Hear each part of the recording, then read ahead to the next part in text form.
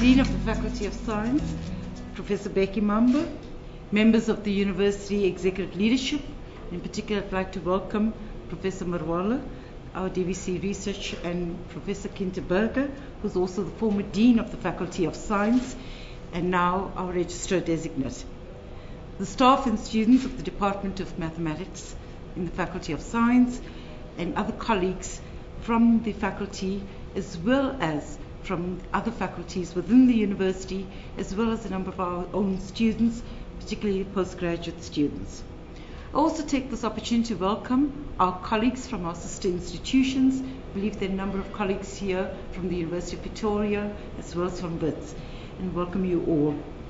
Distinguished guests, ladies and gentlemen, it is my pleasure and privilege to welcome you all on this very auspicious and very significant occasion for the University of Johannesburg, the professorial inauguration of Professor Michael Henning, one of the A-rated researchers at the University of Johannesburg and the country's foremost and most distinguished mathematicians.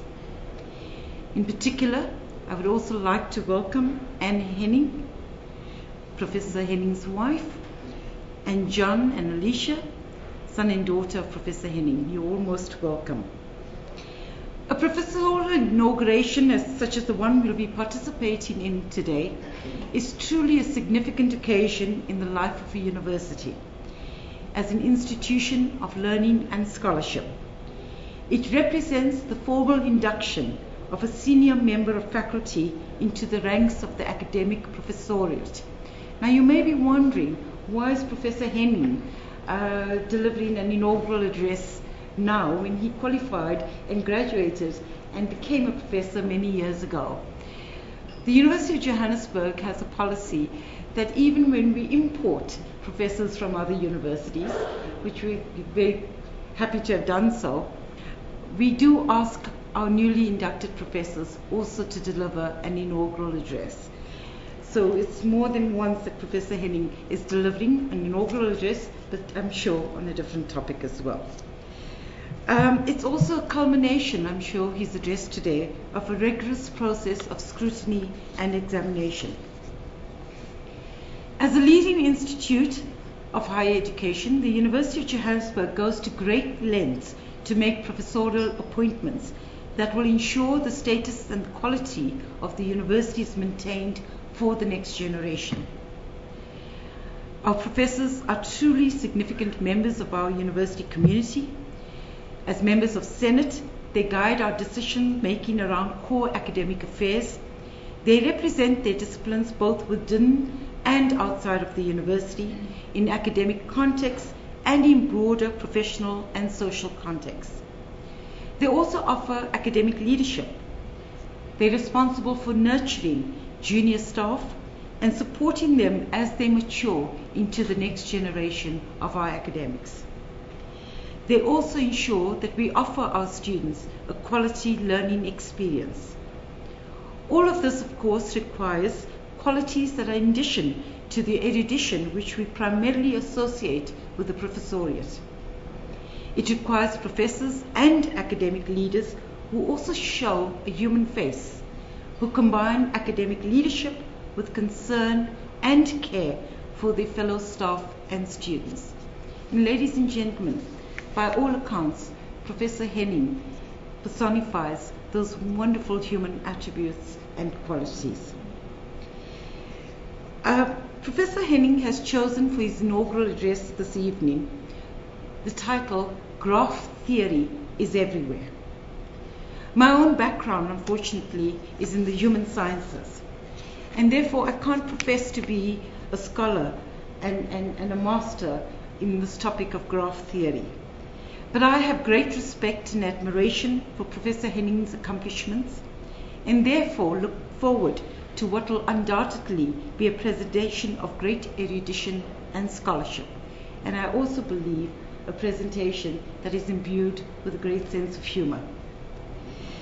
The procedure for this evening is Professor Mamba will introduce Professor Henning, and then we will have a response to Professor Henning's inaugural address after he delivers his address. But unfortunately, our respondent for this evening, Professor Maynard, who is a professor of mathematics at the University of Victoria in Canada, is unable to be with us this evening. However, Professor Kinterberger is going to deliver her response. Is going to read her response. So now I call upon Professor Becky Mamba to introduce Professor Henning. Thank you very much.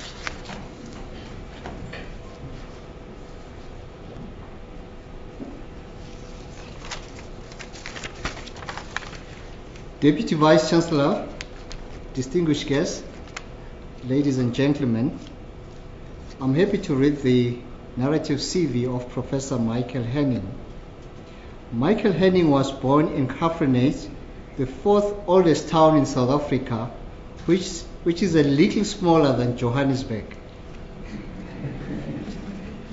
He was schooled in the old province of Northern Transvaal in Pretoria, and he completed his last 3 years of high school in KwaZulu-Natal at Westville Boys High School. Michael obtained his PhD at the University of Natal in 1989. In January 1989, he started his academic career at the University of Zululand before accepting a lectureship in mathematics at the former University of Natal in 1991, January. In the year 2000, Michael was appointed full professor at the University of Natal, which later merged with the University of Durban-Westville to form the University of KwaZulu-Natal in January 2004. After spending almost 20 years at the University of KwaZulu-Natal and one of his predecessors, the University of Natal, Michael moved to the University of Johannesburg in May 2010 as a research professor. Michael's interests are in the field of graph theory, which is a major area of combinatorics. He has made significant contributions to several topics in graph theory and hypergraph theory, including colorings, matchings, independence, domination theory, identifying codes, transversals, and digraphs. Michael is regarded as a world leader in domination theory in graphs. Over the last few years, Michael has combined forces with Professor Anders Yeo, currently at the Singapore University of Technology and Design, where they focused their research on the interplay of total domination in graphs and transversals in hypergraphs. Michael and Anders recently co-authored a book in 2013 entitled Total Domination in Graphs. Michael was awarded an international award, a Hall Medal in 2000 that recognizes outstanding research achievements by members of the Institute of Combinatorics and its applications who are not over the age of 40. Only 2 Hall medals were awarded in 2000, the other recipient being an Australian mathematician. In 2009, Michael was the recipient of the NRF A rating, which is reserved for researchers who are unequivocally recognized by their peers as leading international scholars in their field for their high quality and impact of their research outputs. Michael has been a plenary and invited speaker at several international conferences in countries such as USA, Germany, France, Poland, and Slovakia. He's a prolific researcher, having published over 320 papers to date in international mathematics journals. He has over 3,000 journal citations to his articles, and Michael serves as an editor of 5 international journals, including co-managing editor of the Japanese-based Journal of Graph and Combinatorics. In his youth, Michael was a keen chess player, having played at provincial level. He enjoys running and he has won 6 consecutive KwaZulu-Natal cross-country titles as a veteran over the age of 40, from 2004 to 2009. Michael is happily married to Anne, the wife of his youth, for more than 20 years. They have 2 children, John and Alison. John is in grade 9 at Parktown Boys High School, and Alison is in grade 7 at Parkview Senior Primary. I'm sure, ladies and gentlemen, you agree with me that this is a well-acclaimed scholar who will be giving us an inaugural address this evening. Without any further ado, let me ask Professor Michael Henning to come and give the inaugural address.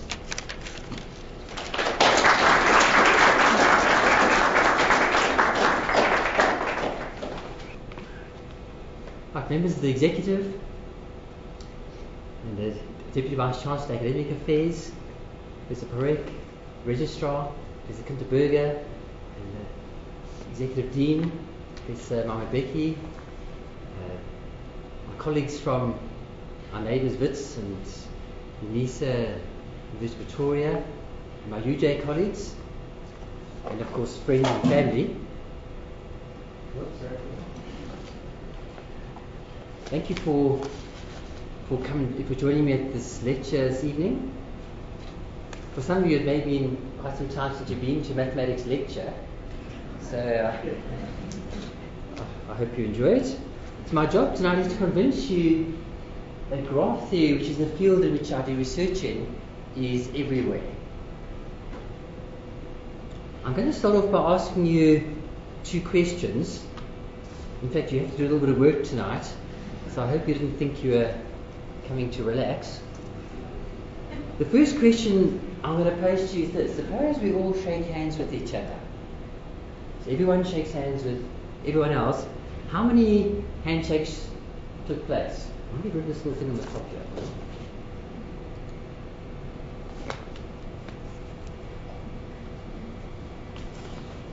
Forgive me while I get rid of this little box. So that's the question: how many handshakes take place? We all shake hands with each other.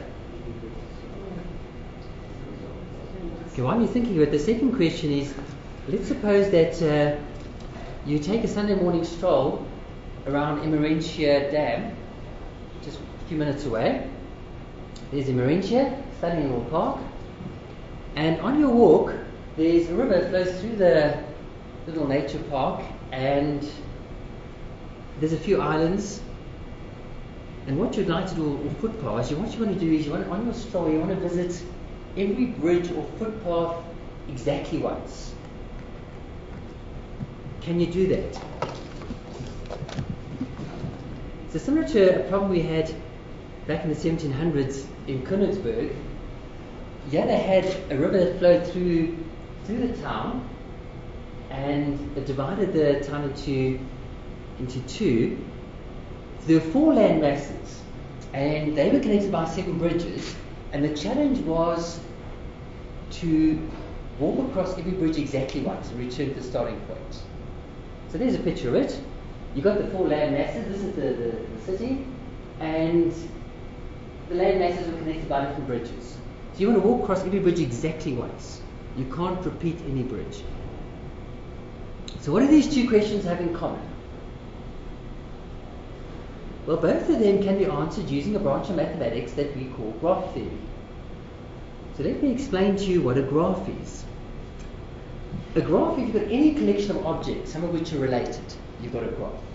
And more precisely, a graph is a finite set of, this is interesting, this should be red, but it's kind of orange, which is very good.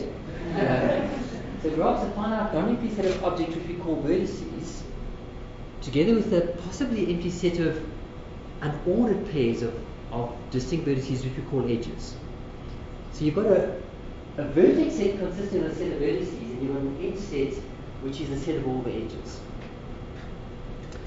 Now I see my graph theory is that you can visualize what you do. You can depict it by means of a graph or a diagram in which every vertex is represented by a point. We often draw it as a small circle, and an edge you can represent by a line segment or curve that join the corresponding points. For example, if I gave you a set of 4 vertices, V1, V2, V3, and V4, and there's 4 edges, you can visualize what you do. You can draw a graph where the vertices are represented by those 4 dots, and the edges you can represent by line segments or curves. In this case, I've just drawn a straight line segment. And you represent the vertices by dots, and for example, V1, V2, you just connect those two with the line segment. There's a few parameters you associate with the graph. I'm going to mention 1 or 2. One is the degree. It's the number of edges incident with the vertex, and it's very easy to compute that. So you take any vertex, you simply count the edges incident with it, and that will be its degree. In this vector graph, if you count the number of edges, you get 11, And if you just sum the degrees, 2 plus 3 plus 4 plus 1, and so on, that sum will be 22, which is exactly twice the number of edges. And this isn't a coincidence. You have what's called the handshaking lemma in graph theory, which says that any graph that you give me, if you sum the degrees of the vertices, you'll always get twice the number of edges. Or in the mathematical language, if you sum the degrees of the vertices, all the vertices in the graph, you'll get twice the edges. And the reason for that is very simple. Because every edge joins two vertices. So when I sum the degrees of a vertex, every edge is counted twice, one for each of its ends. And that's the proof. So when you talk maths talk, you have to give at least one proof. So I thought I could give you a proof. Why is it called the handshaking lemma? Well, you can represent a group of people by a graph. The people would be the vertices, and if two people shake hands, we will connect them with an edge. So in this particular case here, that particular person shook 2 hands, that person wasn't very sociable, that person shook 5 hands, and with this understanding that edges, the number of edges means the total number of handshakes. The degree of a vertex is the number of hands the corresponding person shook. So the sum of the degrees would represent the total number of hands that were shaken. And what the handshake lemma says is that the number of handshakes is equal to twice the number of hands shaken. The reason being, of course, that in every handshake there are 2 hands involved. So that's the handshaking lemma. So let's go back to the question I asked you. If we all shake hands with each other, how many handshakes took place? Well, let's suppose there were 7 of us. Here's your complete graph, these are the 7 people, and you represent that with the complete graph. And if you count the edges, you'll get 11. And in our case, I think there's about 26 of us, if you count the edges, you should get 325, but there's a very simple formula for doing it.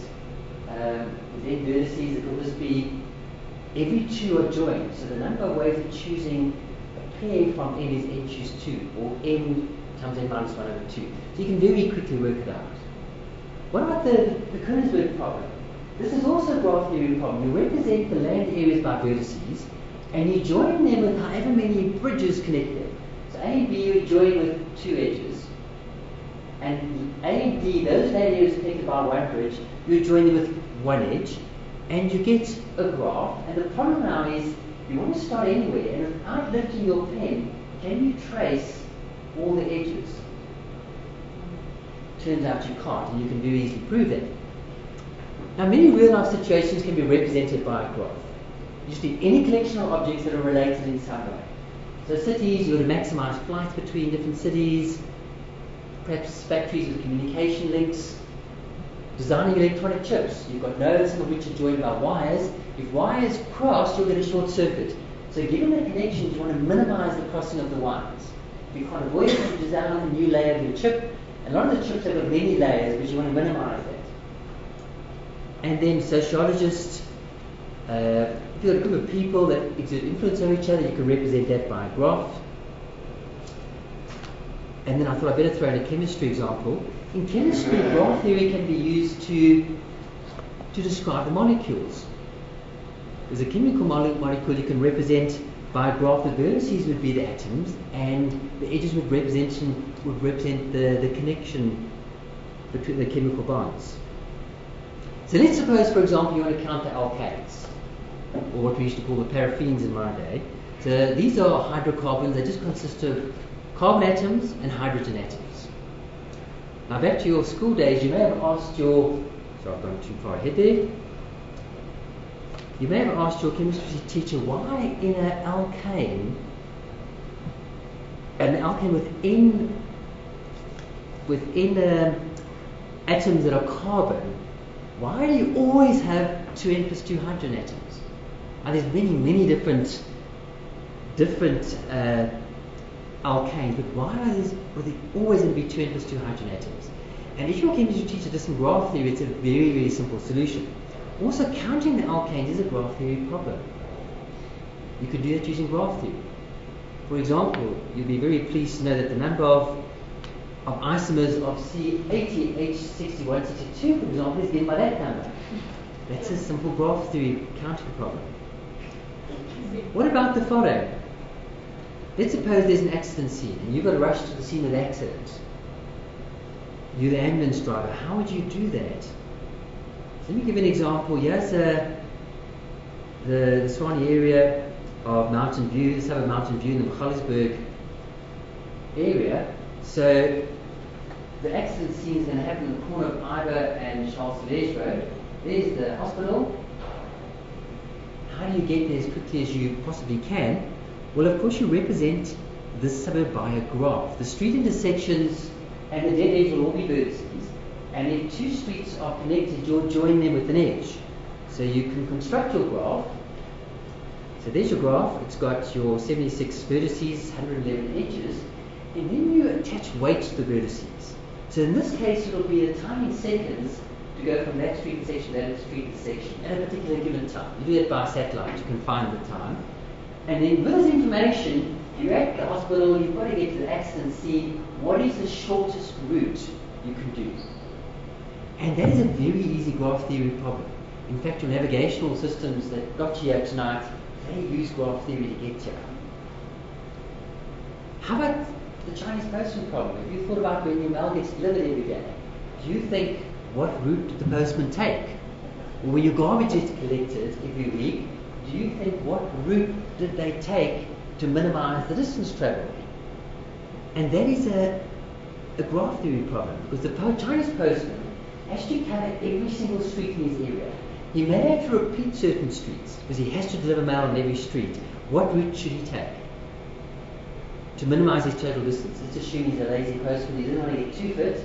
He wants to minimize the distance traveled. Well, then once again, let's take the same suburb.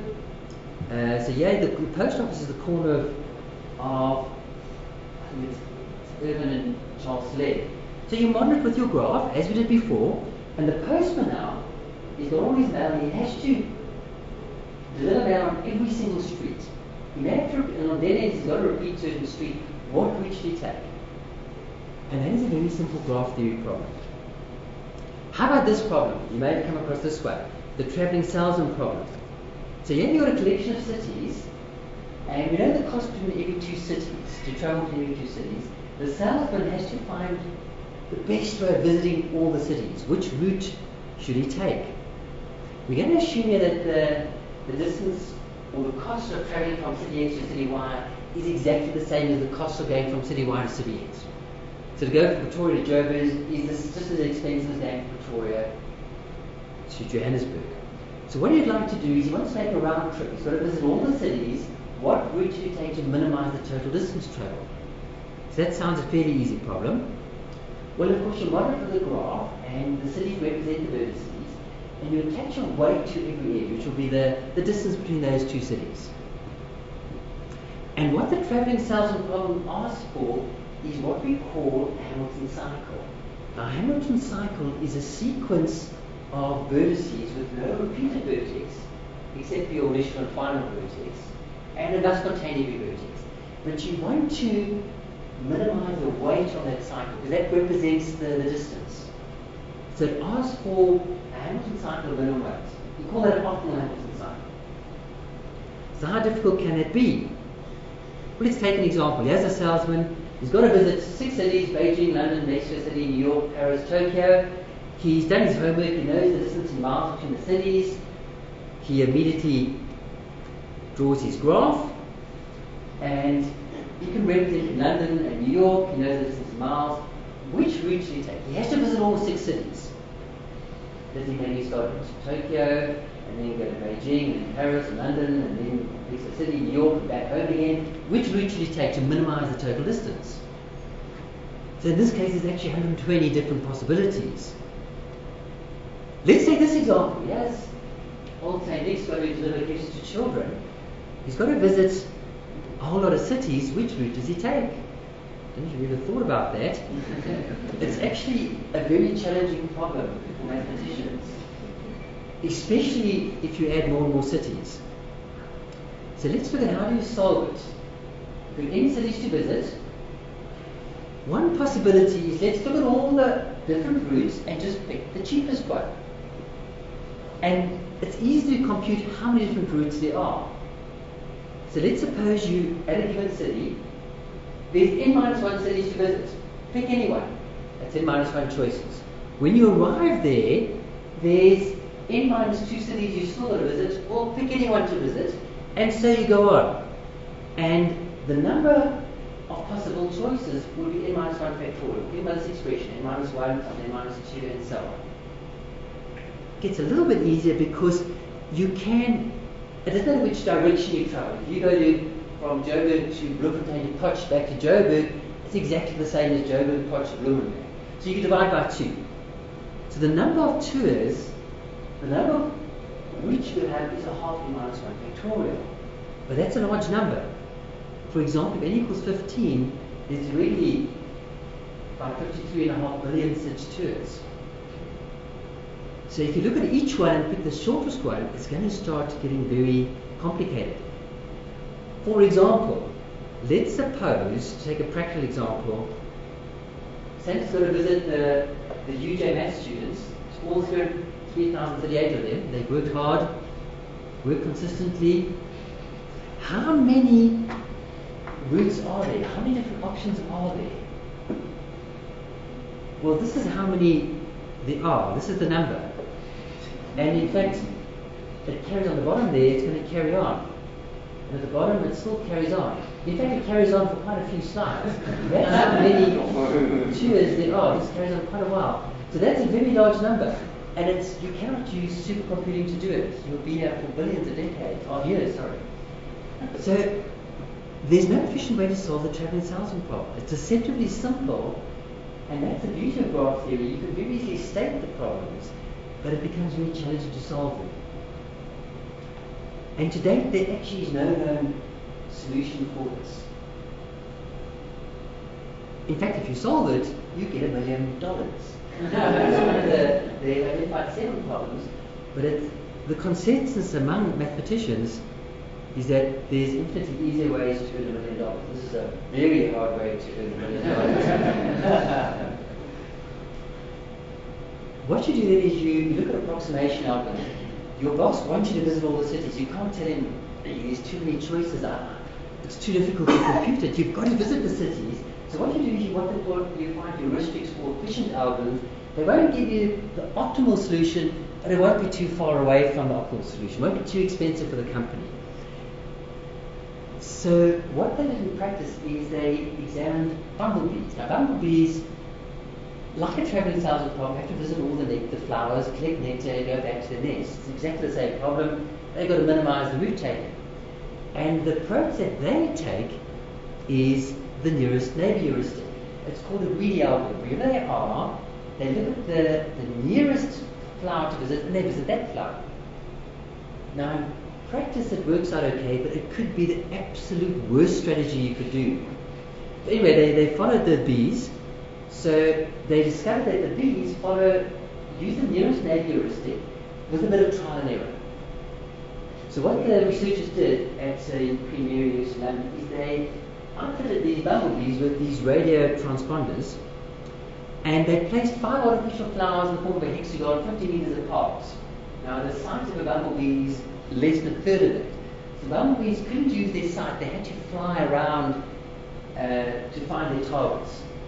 And they were rather cruel. They only put in, so there's the bumblebee, they put on this transporter to follow their route, and each of these artificial flowers, they only put a little bit of nectar in. In fact, 1/5 of the capacity that the bee can carry. So the bumblebee had to visit all 5 flowers, and then they examined the route that the bumblebee took. So they put a bit of sucrose in each flower, and then they examined how the bees work out the optimal route. And as I said, they applied the nearest neighbor heuristic. They visited the flower close to the nest, the next closest flower, etc. Once they got their first route, they modified it using trial and error until they found a short route.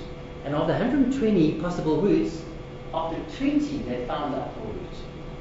So a lot of newspapers then claim that the bees have solved the travelling cells problem, but there's only 5 cities involved.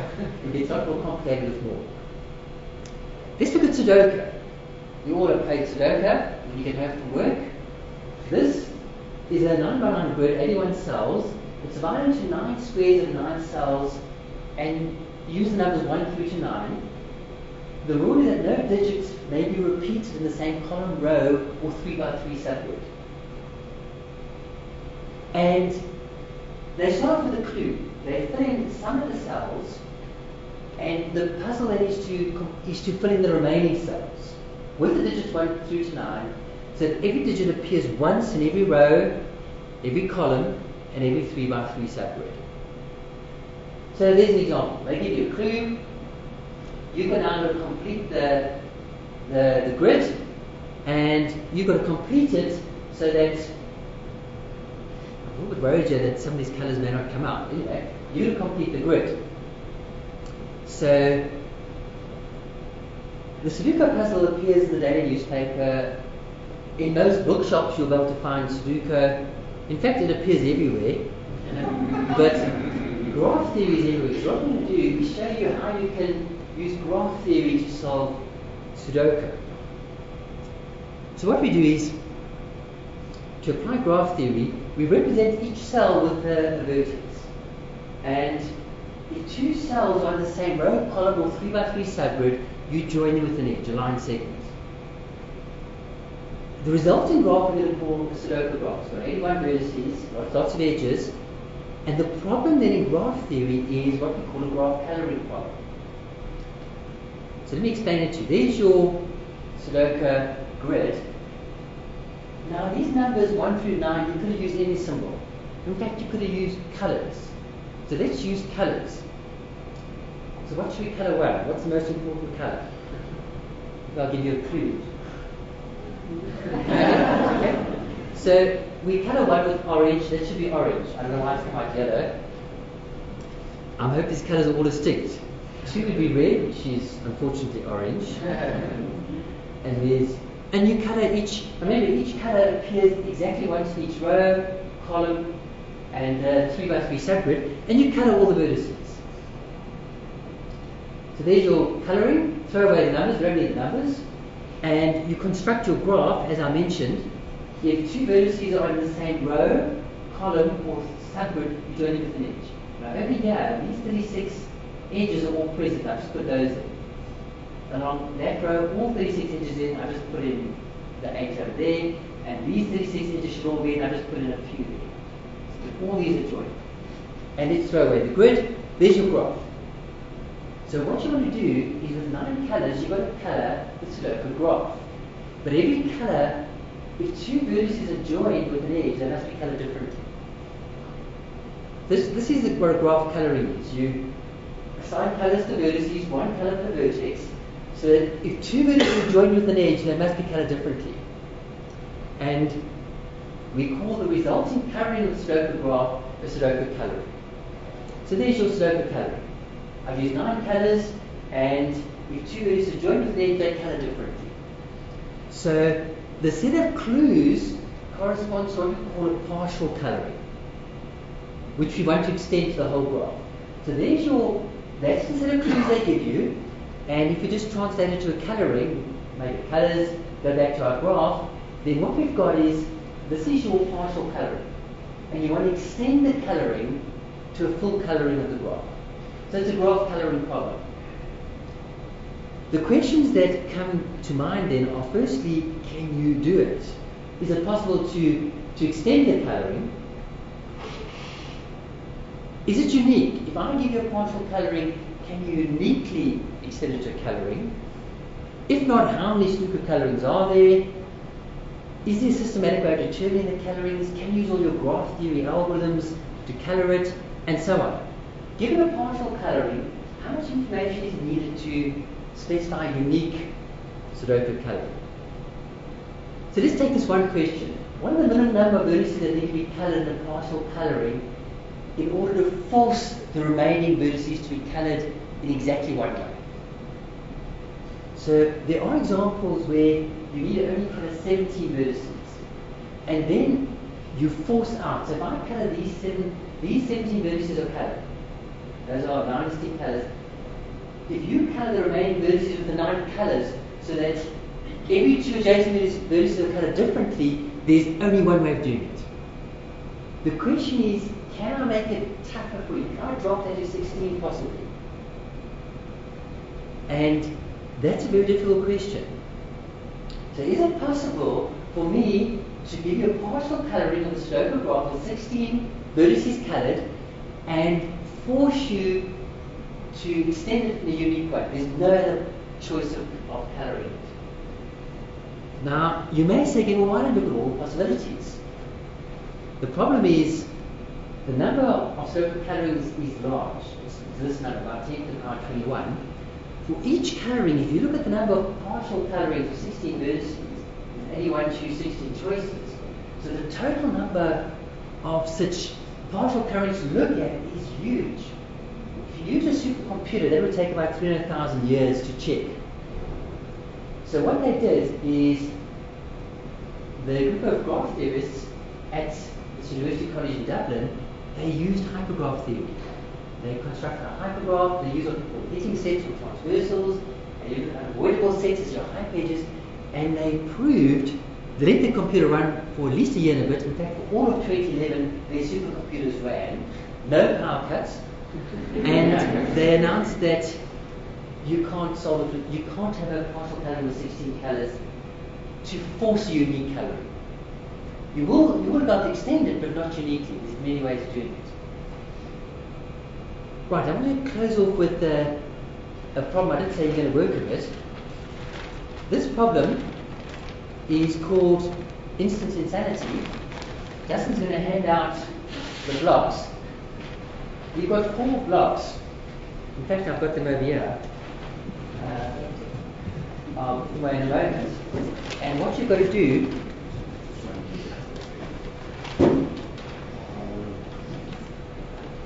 is you've just got to stack them on top of each other.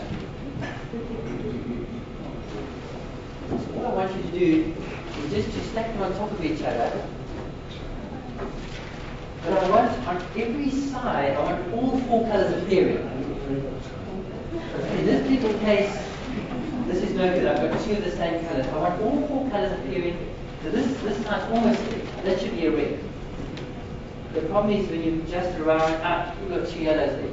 So I want all 4 colours appearing on all 4 sides. So what I'm going to do in the next 2 minutes, I'm going to do a little bit of math. So those of you who are not familiar with graph theory, you can just work on the puzzles and we'll work at the solution in a moment. So does anyone know the problem? You've got to stack these, but on all 4 faces, I want all 4 colours appearing. So you can, for those of you who probably not too familiar with graph theory, you can do the puzzle. I won't spend 2 or 3 minutes just telling you what I do, in case they think I just play games all day long. So let's take a graph. The total dominating set of graphs is a set of vertices, so everyone is adjacent to vertex in your set. And the total domination is the minimum coordinates of such a set. So you can think of it as in a graph, you're going to colour a subset of vertices blue, and everybody must be joined to a blue vertex. What's the smallest number of blue vertices you need? Are there enough blocks handed out? This was introduced back from 30 years ago. So there's an example. I've coloured those vertices blue, and everybody has a blue neighbour. The blue vertex is a blue neighbour. And the question is, what's the smallest number of vertices you need to colour blue with that property? In this example, I've coloured 8 blue. If you tried colouring any 7 or fewer blue, you would not have this property. At least one vertex would not have a blue neighbour. So the total domination number here is 8. You can't do better. And what I've done the last couple of years, you've looked at this interplay with total domination and hypergraphs. So hypergraphs are just an extension of a graph. Instead of, you've got vertices which are edges of multi-sets. So I'll just illustrate it rather than maybe go into too many definitions. And you want what's called a hitting set of transversal. As in that Sudoku game, the way that they solved it using hitting sets, it's a bit violent that, but I used transversals. You want a set of vertices that hit in all the edges. And you want to do that with as small a set as possible. That's your transversal number.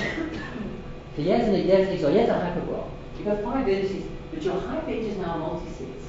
So I've got 3 hyper edges, and I want to find the smallest number of vertices that cover all the edges. So I can do it here with 2. Every edge is hit by at least one of these blue vertices. And then you transpose numbers 2. And what I've been doing is we look at this, we transpose the problem into a hypergraph problem. So we take a graph, we look at what's called its open neighborhood hypergraph. So I'll explain it to you. If I give you a graph, the neighbors of a vertex are all the vertices joined to it. And for each of its neighborhood, that becomes a hyper edge. And you can construct this hypergraph. And in the hypergraph, it becomes a hitting set problem. If you can cover all the edges, then an edge is an open neighborhood. That means you've got a total dominating set. So when you go back to your graph, those vertices there would form your total dominating set. So you get this interplay. The graph theory problem is really a problem in a hypergraph. So you can use the machinery of hypergraphs. And that's essentially what we do. So some of the work I've done is we look at density, the more edges there are at the minimum degree, we can find bounds in this. Let me just take one just to this example here. For example, we can show that you'll never even cut it more than 17/44 the vertices green. We managed to prove it in the last few weeks. What we do is we assign weights to the vertices. So this will just be a few seconds. If a vertex is not containing any edges, you assign it weight 1. If it's containing exactly 1 edge, you assign it a weight 4/5. If it belongs to exactly 2 edges, you assign it a weight 26/35, and so on. And in general, for these 5, the weight of a vertex will be given by this recursion formula. And what we can prove is that if you give me any 5 uniform hypergraph, I can find such a transversal very quickly, and it has correlated most n minus the sum of the weights of the vertices. And using that, we can then improve this bound. We can show that that bound of 17/44 you can do a bit better. So that's essentially what I do in a nutshell. So let's go back to this problem now. Can I call on Dr. Saudi again?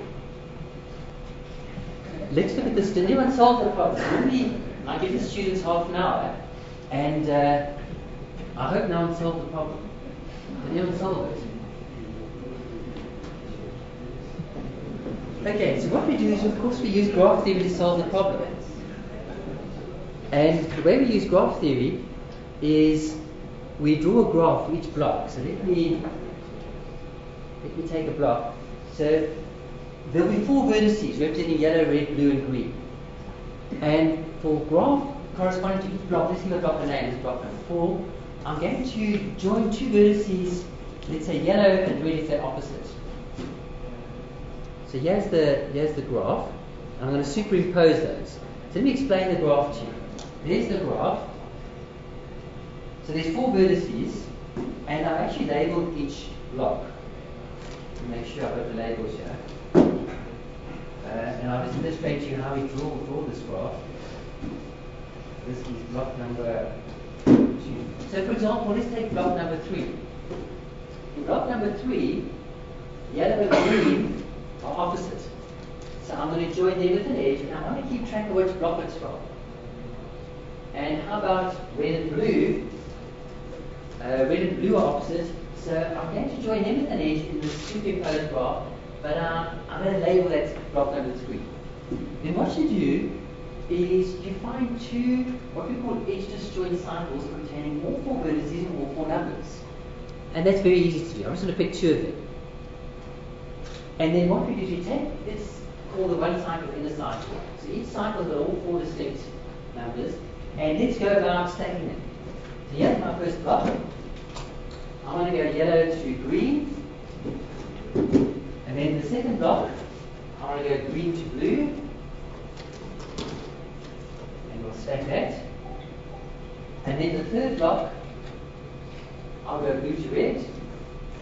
Blue to red. And then I'll finish off the cycle from red to yellow.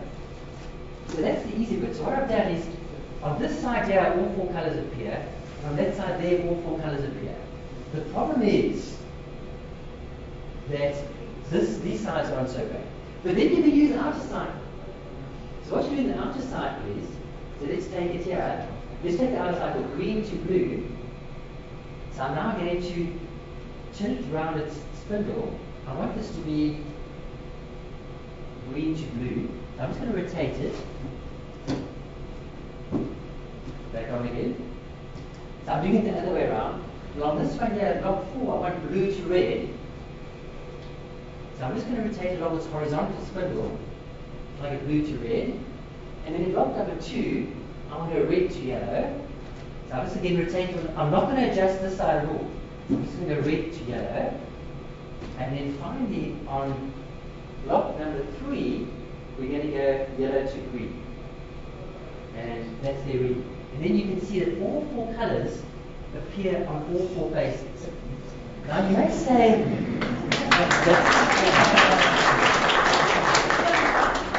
well, this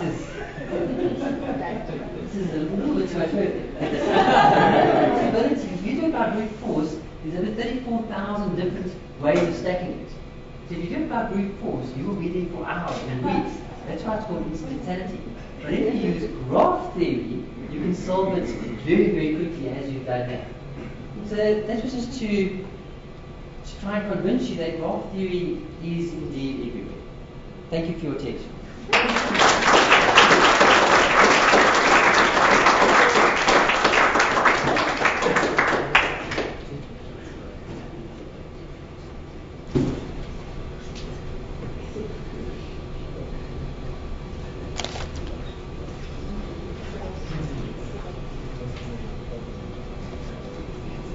Good evening, ladies and gentlemen. Professor Henne, Professor Parek, Professor Mamba, Mike, particularly to you, thank you for a fascinating presentation, very entertaining as well, showing us that graph theory is everywhere, but also that it's a beautiful, beautiful field. So thank you to you. Ladies and gentlemen, I have the pleasure to actually read the response from Professor Kika Meinhardt, who, as Professor Parek explained, can't be here. So I'm going to start off by showing you the picture of Professor Meinhardt and then tell you a little bit about her before I read her response. Now, Kika Meinhardt is very known to the colleagues here, like Professor Isak Brure. I will come to that. She was born in Cape Town and educated in Cape Town and also in Lichtenburg and Johannesburg, eventually obtaining a PhD from the University of Johannesburg, formerly known as the RIU, under supervision of Professor Isak Brure over there. Isak, just put up your hand. So in mathematics when we talk about the supervisor, we talk about the father of the student. So Isak Brure is the father of Kika Meinhardt. She first taught at the University of Pretoria and then the University of South Africa, where she held a professorship from 1992 to 2002. In 2002, she immigrated to Canada, where she is now a full professor in the Department of Mathematics and Statistics at the University of Victoria. She has published about 150 scientific publications in refereed journals and regularly presents her work at conferences. In 2005, she was one of the 5 recipients of the Alumni Dignitas Award of the University of Johannesburg.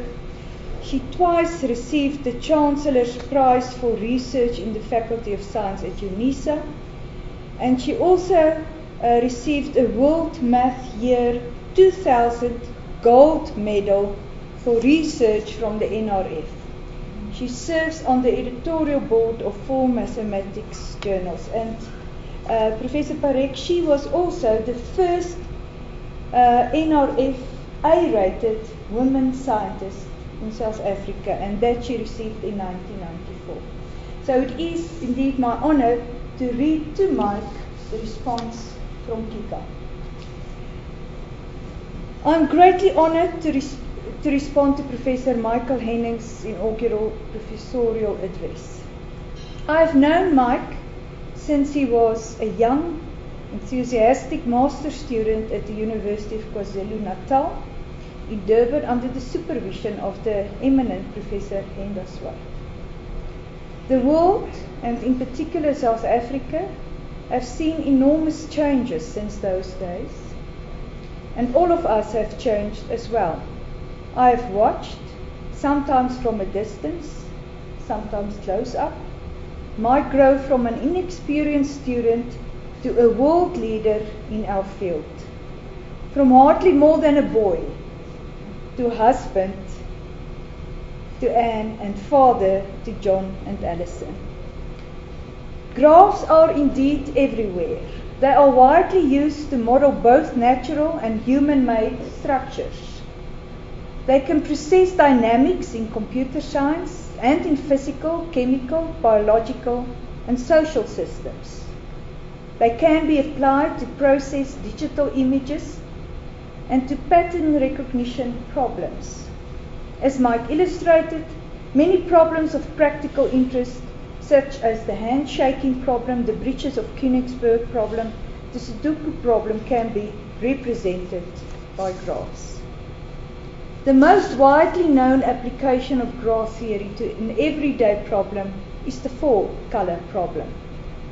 And the problem is it possible to color the regions of any map, real or imaginary, with 4 or fewer colors, so that adjacent regions get different colors? The 4-color problem easily translates to a graph theory problem, and for more than 100 years, the development of graph theory was inspired and guided mainly by this problem. When it was finally proved in 1976 that such a map coloring was indeed possible, it marked a milestone in the development of graph theory as well. Like the rest of the world, the graph theory world has changed enormously over the last 30 years. And she quotes from the book Graph Theory by G.A. Bondi and U.S.R. Murty. And I quote, "Since the resolution of the 4-color problem, the subject has experienced explosive growth, due in large measures to its role as an essential structure underpinning modern applied mathematics. Computer science and optimization in particular draw upon and contribute to the development of the theory of graphs. Moreover, in a world where communication is of prime importance, the facility of graph theory makes them indispensable tools in the design and analysis of communication networks." Mike's area of speciality within graph theory is called domination theory, where he has delivered the best work of his career on a topic known as total domination. His work on total domination and transversals in hypergraphs firmly places him in the top echelon of researchers working in domination theory. He has received well-deserved worldwide recognition for the quality and impact of his contributions. He collaborates widely and is an amazing speaker at conferences, as we also experienced this evening. In addition to his own research, he serves on the editorial board of a number of internationally acclaimed journals, thus performing an essential and much appreciated service to the graph theory community. Through all the changes in Mike's life and career, there have been a number of constant factors. He remains as enthusiastic about his research and his teaching as ever, and has retained his humbleness and modesty as rare a quality in the world of mathematics as in the world of sport. I'm immensely proud that he has accepted a professorship at my alma mater, the University of Johannesburg. Mike, please accept my heartfelt congratulations and my very best wishes for the future. I wish I could be there tonight to tell you this in person. Signed, Kiko Maynard. Thank you. Professor Henning, I'm going to be going home with these cubes. And when I finally figure out this puzzle, I'm going to call you and tell you I understood graph theory. I also want to say, Professor Henning, that had I known that all of life centered around graph theory and all of life's problems could be resolved around graph theory, I would have made sure that I would not get lost in Johannesburg. I also want to ask you that if graph theory can get us from one place to another in the quickest possible time, does graph theory take into account traffic? But on that note, I just want to, on behalf of the University of Johannesburg, welcome Professor Henning to the august body of professoriates at the university. We're indeed extremely proud and delighted to have you with us at the University of Johannesburg and to have the privilege of listening to your inaugural address this evening. Thank you very much. Ladies and gentlemen, it's my distinct honor again to say thank you very much for your attendance and participation. Please join us in refreshments. We've got lots of wine and lots of nice food. Thank you very much. Please stand while the procession leaves. I forget about that sometimes.